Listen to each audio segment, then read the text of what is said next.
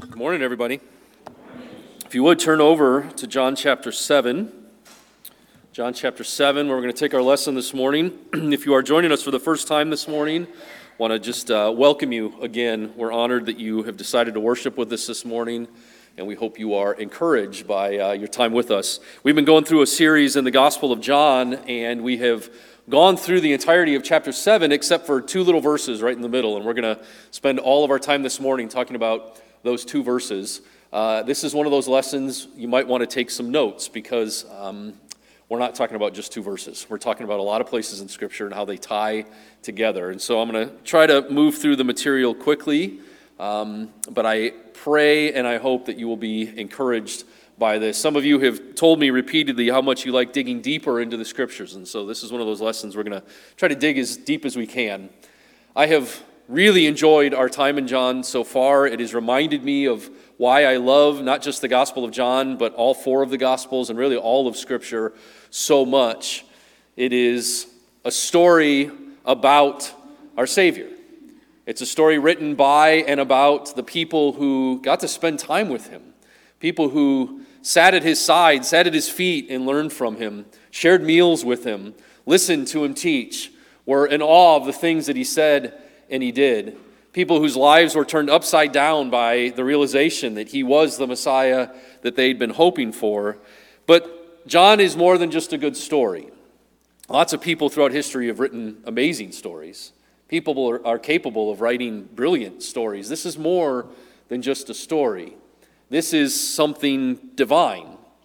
This is a story written from a perspective that only God could have, because it's a story that begins, where does John begin his gospel? The very beginning, right? In the beginning was the Word, and the Word was with God, and the Word was God. This story's got God's fingerprints all over it. And one of the things that jumps out at me about the Gospel of John and all of Scripture is the perspective that it gives us on the nature of God and how it ties together themes that exist in other places in Scripture. And so if you have a tendency to read the Bible as all of these little disconjoined individual stories that don't necessarily have anything to do with one another, I want to encourage you to grow in your understanding of what Scripture is and read it as a story told from beginning to end. Yeah, there's a lot of characters and a lot of little stories that take place along the way, but this is one great big story. As Michael pointed out, it's a story of God's redeeming love from beginning to end. A God who loves us and wants to be with us, and has done everything to make sure that that is a possibility. And so one of the places that we see that come to light, this connected story from beginning to end, is actually in John chapter 7. But as we look at this passage this morning, we're actually going to begin in Leviticus chapter 23. Because what better place to tell the story of John than Leviticus chapter 23, right? So in Leviticus, in this section of Scripture, God is outlining for the Israelites all of the yearly festivals that He wants them to remember. And these festivals, these feasts, would become kind of the ebb and flow, the rhythm of their life throughout the year. And the last feast or festival that they were to celebrate in each of their calendar years was the Feast of Tabernacles, or the Feast of Booths. And so we're going to talk about that. In Leviticus chapter 23, and we shared this passage a couple weeks ago, I want to remind you of what it says. God gives instruction regarding their keeping of the Feast of Tabernacles. And so picking up in Leviticus 23 and verse 33, it says, "The Lord said to Moses, say to the Israelites, on the first day of the 7th month you are to have a day of Sabbath rest, a sacred assembly commemorated with trumpet blasts. Do no regular work, but present a food offering to the Lord." And then he goes on, and you skip over to, I started in the wrong place. Verse 33, "The Lord said to Moses, say to the Israelites, on the 15th day of the month, the Lord's festival of tabernacles begins, and it lasts for 7 days. The first day is a sacred assembly, do no work. For 7 days present food offering to the Lord, and on the 8th day hold a sacred assembly and present a food offering to the Lord. It is the closing special assembly, do no regular work." And then we'll skip down because he gets into some other things. But look at verse 39, he says, "So beginning with the 15th day of the 7th month, after you have gathered the crops of the land, celebrate the festival to the Lord for 7 days. The first day is a day of Sabbath rest, and the 8th day also is a day of Sabbath rest. On the first day you are to take branches from luxuriant trees, from from palms, willows, and other leafy trees, and rejoice before the Lord your God for 7 days. Celebrate this as a festival to the Lord for 7 days each year. This is to be a lasting ordinance for the generations to come. Celebrate it in the 7th month. Live in temporary shelters for 7 days. All native-born Israelites are to live in such shelters. So your descendants will know that I had the Israelites live in temporary shelters when I brought them out of Egypt. I am the Lord your God. So the last feast of the year, the Feast of Tabernacles, was designed to commemorate 2 things. Number 1, the way that God sustained Israel through the wilderness wanderings. You didn't have temporary homes. You lived in shelters. For 40 years as I brought you through the wilderness, you didn't have a permanent place to call home, and yet did God provide for them. Yes, he did. And so this is to commemorate the provision of God through that time. But the second thing it commemorates is the fact that God didn't just provide for Israel in the past, he's providing for them now. And as they brought in the crops, the produce from that year, this was a chance to celebrate the fact that God had given them crops yet again. And he'll continue to do that in the following year. Let's skip over to Deuteronomy chapter 16. In Deuteronomy chapter 16, we find more instruction about the Feast of Tabernacles. And this time, picking up in verse 13, we read this. Celebrate the festival of tabernacles for 7 days after you have gathered the produce of your threshing floor and your winepress. Again, here the focus is on the bringing in of the crops from that year. Be joyful at your festival, you, your sons and daughters, your male and female servants, and the Levites, the foreigners, the fatherless, the widows who live in your towns. For 7 days celebrate the festival to the Lord your God at the place the Lord will choose. For the Lord your God will bless you in all your harvest and in all the work of your hands, and your joy will be complete. This is supposed to be a celebration of the fact that God was sustaining them yet again for another year. If you skip over to the book of Nehemiah, in Nehemiah chapter 8, starting in verse 13. So the books of Ezra and Nehemiah are written during a very interesting time in Israel's history. In the 6th century before Jesus, the Babylonians conquered Jerusalem, they destroyed the temple, and they carried off the people into captivity. After the Babylonians had fallen from power, the Persians rose up. And 2 of the Persian kings, first Cyrus and then Artaxerxes after him, had released some of those people back in waves to go back into Jerusalem and begin to rebuild what Babylon had destroyed. And so this chronicles the rebuilding time in Israel's history. And in the book of Nehemiah, we find an interesting passage about the Feast of Tabernacles. So in Nehemiah chapter 8, starting in verse 13, we read this. On the 2nd day of the month, the head of all the families, along with the priests and the Levites, gathered around Ezra, the teacher, to give attention to the words of the law. They found written in the law, which the Lord had commanded through Moses, that the Israelites were to live in temporary shelters during the festival of the 7th month, and that they should proclaim this word and spread it throughout their towns in Jerusalem. Go out into the hill country and bring back branches from olive and wild olive trees and from myrtles, palms, and shade trees to make temporary shelters, as it is written. So as they're restoring not just the physical part of Israel, but religious life in Israel, in Jerusalem, the priest stands up, he's reading from the law, and they're like, hey, here's this festival we have not been keeping. We're supposed to grab all these branches and build temporary shelters. We have to do this. And so it says in verse 16, the people went out and they brought back branches and built themselves temporary shelters on their own roofs and in their courtyards and in the courts of the house of God and in the square by the water gate and the one by the gate of Ephraim. So all over the city of Jerusalem are these temporary structures being built.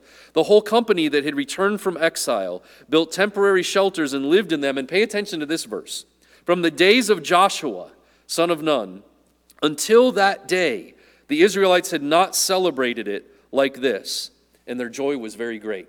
From the time of Joshua during the conquest of Canaan, right after Moses, to the time of Ezra and Nehemiah, all of those generations of Israelites had forgotten to celebrate the Feast of Tabernacles. So here's their opportunity to start afresh. They're rebuilding the city, they're rebuilding the temple, they're going to rebuild religious life. They want to commemorate these festivals. The very next chapter, something very interesting happens. After they read this, there's an opportunity given to them. The priest stands up and reads the law, and they begin to repent publicly Not just acknowledging their own shortcomings, but looking back on all of Israel's history, they begin to talk to God about all of the ways that their forefathers had forsaken God. This is just one example. All the things they had failed to do, all the ways that they had forgotten the goodness of God, and they begin to repent of it. And in verse 16 of Nehemiah chapter 9, we read this.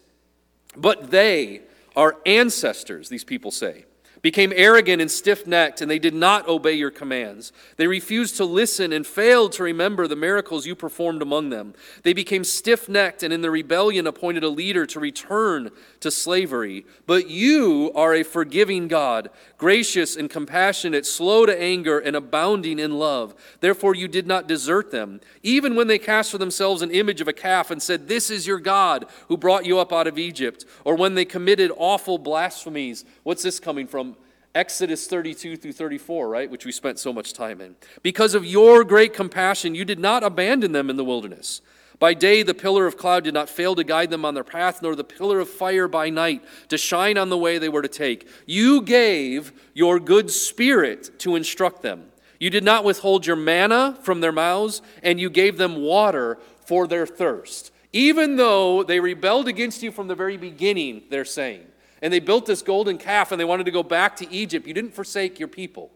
You did not forsake them because of your steadfast love and mercy, but you provided for them anyway. And how did he provide for them? Even when they complained, "God, you brought us out here to the wilderness, there's no food, you brought us here just to kill us through starvation." You remember that? What did he give them? Manna. When they were worried about water and they said, "You brought us out to a desert so we could thirst to death. You brought us out here just to kill us." God didn't forsake them. He gave them what?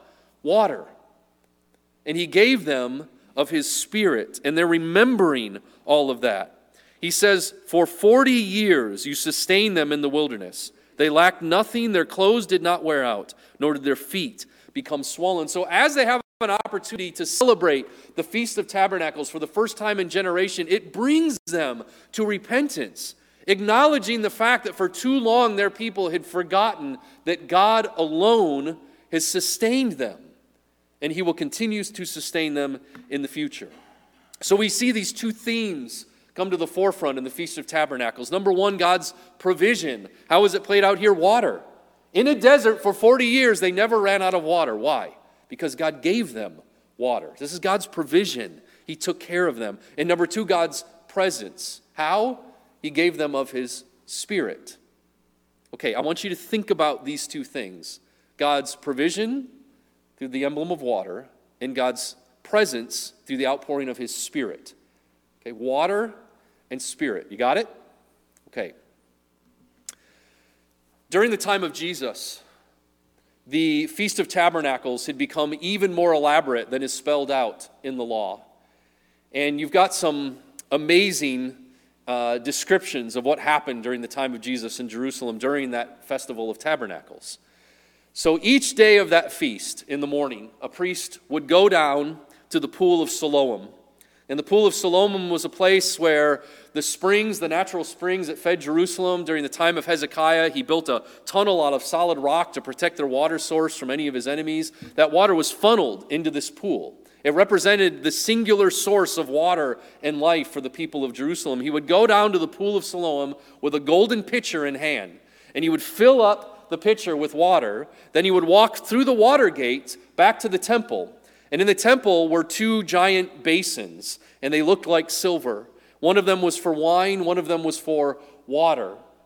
And those basins would empty down to the base of the altar, and the priest with his giant procession of people behind him would get to the base of the altar, and he would pour the water in the basin. But before he did that, the people would all shout out, "Raise up your hand." And he would raise his hand to show them the pitcher of water so that the crowds could see what he was about to do. And the reason he did that is because at one time in their history, a Sadducee got up. And in order to prove his disdain for how elaborate this festival had become, he poured the water out on his feet instead of in the basin. You know what they did to him? They pelted him with fruit and nearly killed him. And so a tradition rose up. Show us what you're about to do. And in front of everybody, without great pomp and circumstance, he would pour that water into a bowl, and it would empty at the base of the altar. And this was as elaborate a celebration as you can imagine. There was singing, there was music, there were these giant candelabras made of gold that reached way up They had to have kids on ladders climb up whose job was just to get to the top of them to light them, and it illuminated the entire temple. There were people doing acrobatics and juggling. This is a giant celebration. So much so that the Mishnah, which is a recording of the oral traditions of the rabbis during the Second Temple period, written 2nd, 3rd century after Jesus, in reflecting on everything that took place in Jerusalem during this festival, they say this about that water pouring festival specifically. One who did not see the celebration of the place of the drawing of the water never saw a celebration in his days. In other words, if you didn't witness that, you have no idea what a real celebration looks like. They were very proud of this. It was an elaborate procession. It was hugely important to the people, and there was an enormous amount of celebration that took place. All about the taking of the water and the pouring of the water out, which represented what? God's sustenance in his presence. We can pour this water out because we know you will give us more. We're not like our ancestors, freaking out about where water's coming from. We know you've given it to us in abundance. But listen to me. The reason I tell you all of that, and I know it was a little bit boring, the reason I tell you all of that is because it's during that celebration that Jesus stands up on the last and greatest day, with all of that as a backdrop, and he cries out, "Let anyone who is thirsty come to me and drink. Whoever believes in me, as Scripture has said, rivers of living water will flow from within them." Can you see the scene in your mind? Can you understand where Jesus is drawing this imagery from? By this he meant the Spirit, John tells us, whom those who believed in him were later to receive. Up to that time, the Spirit had not yet been given, since Jesus had not yet been glorified. Water and Spirit. Jesus is crying out to a crowd of people who have been watching this all week long, and he says to them, and I imagine him doing it as it's taking place, and you can imagine the scene it would have caused. "If you are thirsty, come to me, and I will give you rivers of living water that will come from within your very belly," the language is there. Literally pour from without you. And he was talking about the Spirit. Let's think about all this imagery for just a minute. It's apparent that Jesus is quoting Scripture, but exactly what Scripture is he quoting? And first of all, let me just say, sometimes you read this and you don't think about the background. We don't place ourselves in the time of Jesus. And it's easy to just say, well, Jesus was feeling just a little cantankerous that day, and he got excited and he stand up and he started yelling something about water. Well, this isn't out of place. There's a reason for everything he's doing. Much like in John chapter 4, the conversation he has with the Samaritan woman about water, he has because where are they when he has that conversation? At a well. That's why he's talking about water. Why is he talking about water in John chapter 7? Because in this Feast of Tabernacles, every day the priest was pouring water at the base of the altar. It provided perfect imagery for what he wanted to get them to understand. As a group of people passionate about serving their God are celebrating the idea that God is going to sustain them and that God is going to pour his Spirit out on them, he makes this statement and he applies it to himself. But what passage exactly is he referencing? You'll find a lot of suggestions because there's no one place in Scripture that's an exact match to what Jesus says. Here's a suggestion. Zechariah chapter 14 and verse 8. Later on in this very chapter is a conversation about the need for God's people to celebrate the Feast of Tabernacles. But we find this in verse 8. On that day, living water will flow out of Jerusalem, half of it east to the Dead Sea and half of it west to the Mediterranean Sea in summer and within. Perhaps he's referencing that. Perhaps he's referencing Ezekiel chapter 47, and I think he is. If you turn over to Ezekiel chapter 47, let me read this passage quickly for you. Ezekiel 47, in the end of Ezekiel, there is this long vision that Ezekiel shares about the rebuilding of God's temple. Ezekiel is prophesying during the Babylonian exile. So the temple has been destroyed. They have not yet gone back to Jerusalem, and they are only looking forward to the fact that God might redeem them in the future and they would one day get to rebuild that temple. And as he details this new temple that God is envisioning, he's not talking just about the physical rebuilding of a physical structure, but what God has in mind for the future. the completion of all of his promises and plans. And in chapter 47, we find this really beautiful and amazing imagery. Let me read it for you. Ezekiel 47, verse 1. The man brought me back to the entrance of the temple, and I saw water coming out from under the threshold of the temple toward the east, for the temple faced east. The water was coming down from under the south side of the temple, south of the altar. He then brought me out through the north gate and led me around to the outside of the water gate facing east, and the water was trickling from the south side. Okay, so if you get overwhelmed with all the details, just picture this. A new temple, and water is trickling out from under the altar and outside the temple. Just a trickle of water, okay? Verse 3, as the man went eastward with a measuring line in his hand, he measured off 1,000 cubits and then led me through that water, and then led me through water that was ankle deep. He measured off another 1,000 cubits and led me through water that was now knee deep. Do you see what's happening? The trickle is turning into a stream, and it's turning into a river, and the water is getting deeper and deeper. There's more and more water coming from outside the temple. Then he led me through water that was up to the waist. He measured off another 1,000, but now it was a river that I could not cross because the water had risen and was deep enough to swim in, a river that no one could cross. And he asked me, Son of man, do you see this? Then he led me back to the bank of the river, so now that trickle's become a full-on river. When I arrived there, I saw a great number of trees on each side of the river. What is the river doing? It's bringing forth life. It's a river of life. He said to me, this water flows toward the eastern region and goes down into the Arabah, where it enters into the Dead Sea. When it empties into the sea, the salty water becomes fresh. Why was it called the Dead Sea? Because it was dead. There was no life in it. It could not sustain life. This river that's coming out of the temple is full of a kind of water that is so full of life that it even turns the Dead Sea into fresh water. And guess what happens next? Verse 9, swarms of living creatures will live wherever the river flows. There will be large numbers of fish because this water flows there and makes the salt water fresh. So where the river flows, everything will live. Fishermen will stand along the shore from En-Gedi to En-Gengelam, and there will be places for spreading nets, and the fish will be of many kinds like the fish of the Mediterranean Sea. But the swamps and marshes will not become fresh. They will be left for salt.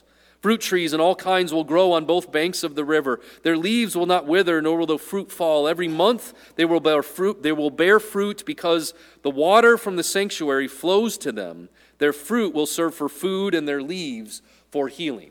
Okay, why am I even sharing this passage with you? Well, this is beautiful imagery for one, but what does it have to do with anything?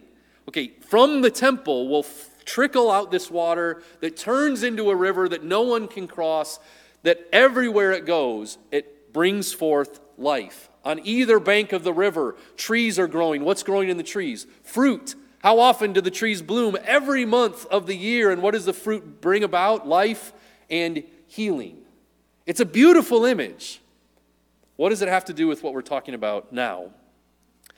In John chapter 2, verses 18 through 21, Jesus famously, it's the Passover, he gets mad at the money changers in the temple, and he does what? Makes a whip, drives them all out, overturns the tables, creates quite a scene. And the Jews respond to him, what sign do you show us to prove your authority to do all this? And Jesus answered them, destroy this temple, and I will raise it again in 3 days. And they have a fit. Destroy this temple? They replied, it's taken 46 years to build this temple. That's by now the third version of the temple. Herod's temple, the biggest and greatest version. And you're going to raise it again in 3 days? But the temple he had spoken of was not Herod's temple, it was what? His body. We talked about this when we were in John chapter 2. When you think of the temple of God, what do you think of? The temple is a place where God dwelt among his people. What is the story of Scripture from beginning to end? It's a God who loves his creation so much that his greatest desire is to dwell with them. He dwelt with us in the garden until we rebelled and sin separated us. But then he made a covenant with his people, and he dwelt with them in the wilderness, first in the tabernacle, and then permanently in the temple when they brought it to Jerusalem. And then the temple was destroyed, and they rebuilt it. And then the temple was damaged, and they rebuilt it. And then the temple was destroyed again, finally, in AD 70 by the Romans, and it's not rebuilt. But Jesus knows all this.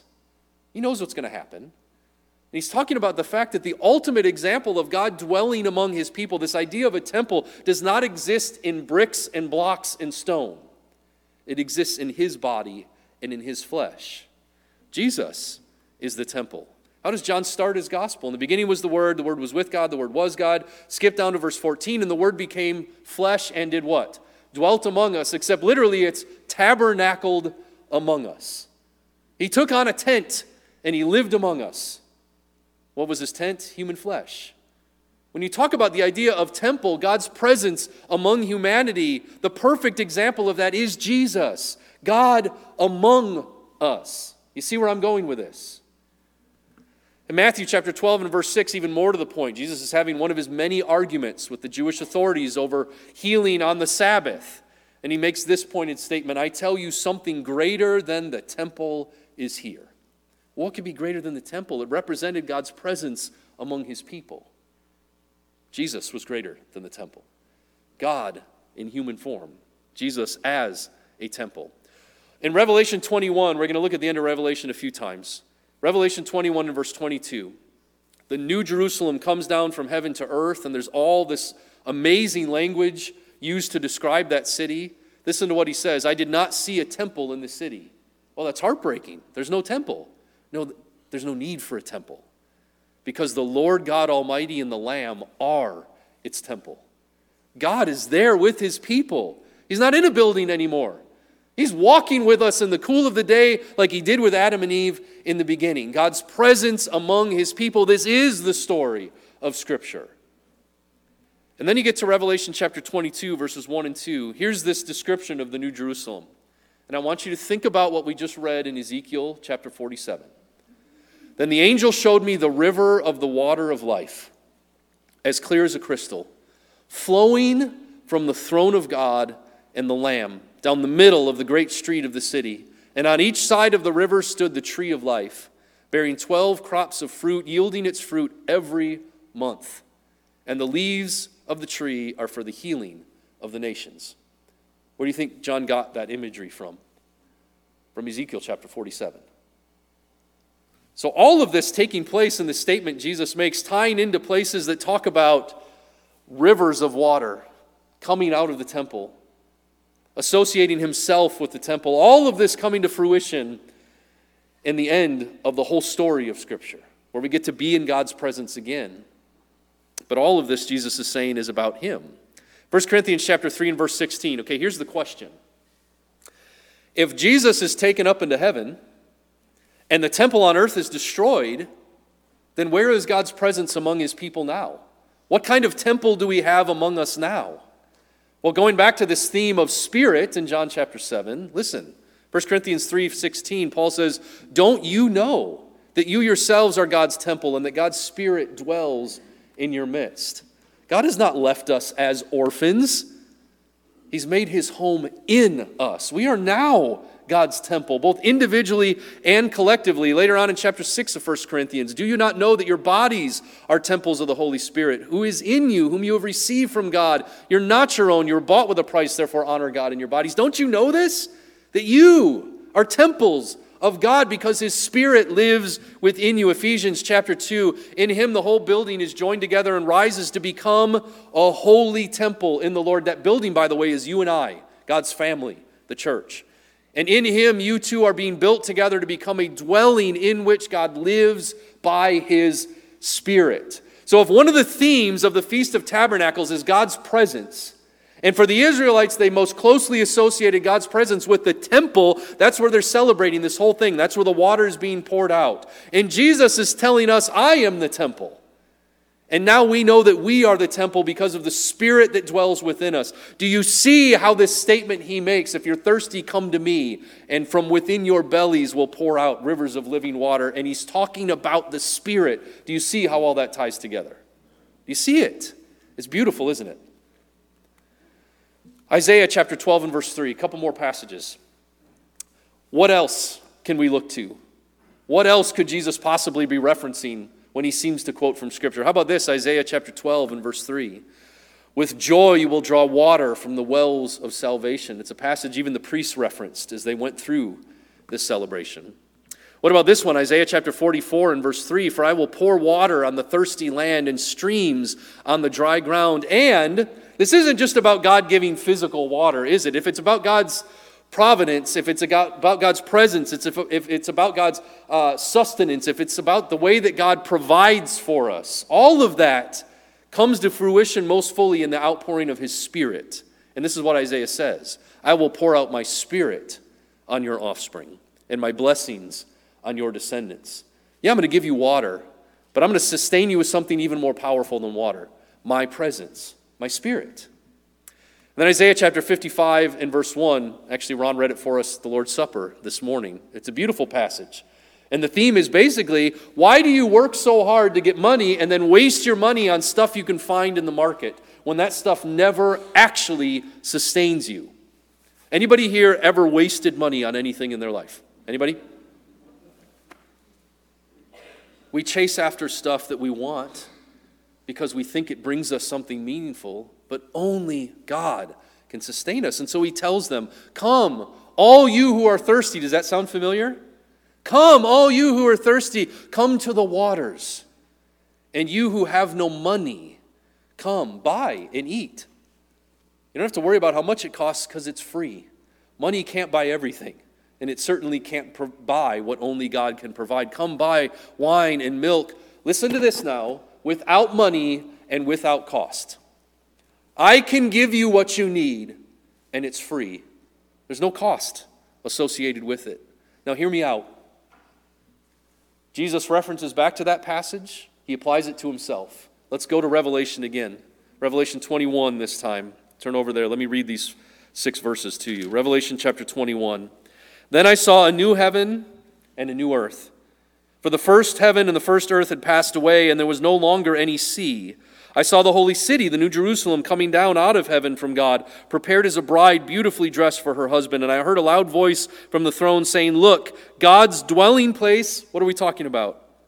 Look, God's dwelling place is now among the people, and he will dwell with them. They will be his people, and God himself will be with them and be their God. The final vision of all of Scripture is a finality to God dwelling with his people forever. He will wipe every tear from their eyes. There will be no death or mourning or crying or pain, for the older things has passed away. He who was seated on the throne said, I am making everything new. Then he said, write this down, for these words are trustworthy and true. Listen to this verse. He said to me, it is done. I am the Alpha and the Omega, the beginning and the end. To the thirsty I will give water without cost from the spring of the water of life. What does that sound like? It sounds like exactly the invitation Jesus gave in John chapter 7, doesn't it? Revelation chapter 22, the same thing. Isaiah predicts a time when God will pour out his Spirit on people. He will give them the things they need that they can't buy from themselves. And he says, I will give it without cost. Revelation 22 and verse 17. The Spirit and the bride say, come. What was Jesus' invitation? Come, drink. You're thirsty, come, drink. The Spirit and the bride say, come, and let the one who hears say, come, and let the one who is thirsty come, and let the one who wishes take the free gift of water of life. Or as the NASB has, let the one who is thirsty take the water of life without cost. This isn't just a story John wrote about some cool stuff this one guy did one time. This is the hand of God at work throughout human history, from beginning to end. A story being told. You pull on a thread in one place in Scripture, and it unravels the whole Bible because it's all connected. These promises God made come to fruition in Jesus, and we see how they come to fruition for us at the end of all times. What does God want? To be among his people, to provide us with the sustenance that we need, that we can't find on our own. You think about God's presence through the giving of his Spirit, and you think about God's provision through an outpouring of water in a dry and thirsty land. And with all that as a backdrop, Jesus stands up and he says, let anyone who is thirsty come to me and drink. Whoever believes in me, as Scripture has said, rivers of living water will flow from within them. And when he said that, he was talking about the Spirit. God will give us his presence. God will give us his provision. God will never leave us and forsake us, and he will never fail to provide for us. This is what Israel came to Jerusalem for. This is one of 3 celebrations every year when all of the Jewish men were required to come back to Jerusalem regardless of where they were, to celebrate those 2 things, God's presence and God's provision. And with that as a backdrop, Jesus stands up and he makes this invitation. With all of that beautiful theme of Scripture as a backdrop, he makes this invitation. And it's an invitation he's still making today. And you want to know the best part about this invitation? The most beautiful part about this invitation is who he's making the invitation to. He stands up with that entire audience, the priests and everybody in awe of this celebration, the very people who were arguing over who he was, who were accusing him of having a demon, who refused to believe in him because he was from the wrong place and was educated in the wrong places. The same Jewish authorities who were plotting his death, the invitation is made to them. What a Savior we serve. That at the right time, Christ would die for us. While we were his enemies, he would die for us. You understand the beauty of that invitation? What a Savior we serve. So here's the invitation I have for you this morning. If you are thirsty, come. Come to the waters. I love this idea. Rivers of living water will come from within us. Go back to that conversation Jesus has with the Samaritan woman at the well. She wants the water he's going to offer her because she doesn't want to have to keep going back and forth to the well, right? This idea that God's presence is located in one geographical place and we have to keep going back to it to find him. When God gives us of his Spirit, where do we find God now? Dwelling within us. This river is now flowing from within us. We are the source of that water. We don't have to search for God anymore. He's here with us forever and for always. That's the God we serve. And his invitation is always open. Are you thirsty this morning? Are you longing for God's presence and God's provision in your life? You will only find it in Jesus Christ. Won't you take a hold of it this morning? How can we serve you? I know I asked a lot from you today. Thank you for being patient with me. I hope you were encouraged by this. The Bible is a beautiful book. It's a stunning book. The story of our Savior is so amazing. If we can serve you in any way, won't you come forward and let us know how as we stand and we sing this last song. I cry out for your hand of mercy to heal me. I am weak and I need your love to free me. Oh Lord, my rock, my strength in weakness, come rescue me, oh Lord. You are my hope, your promise never fails me, and my desire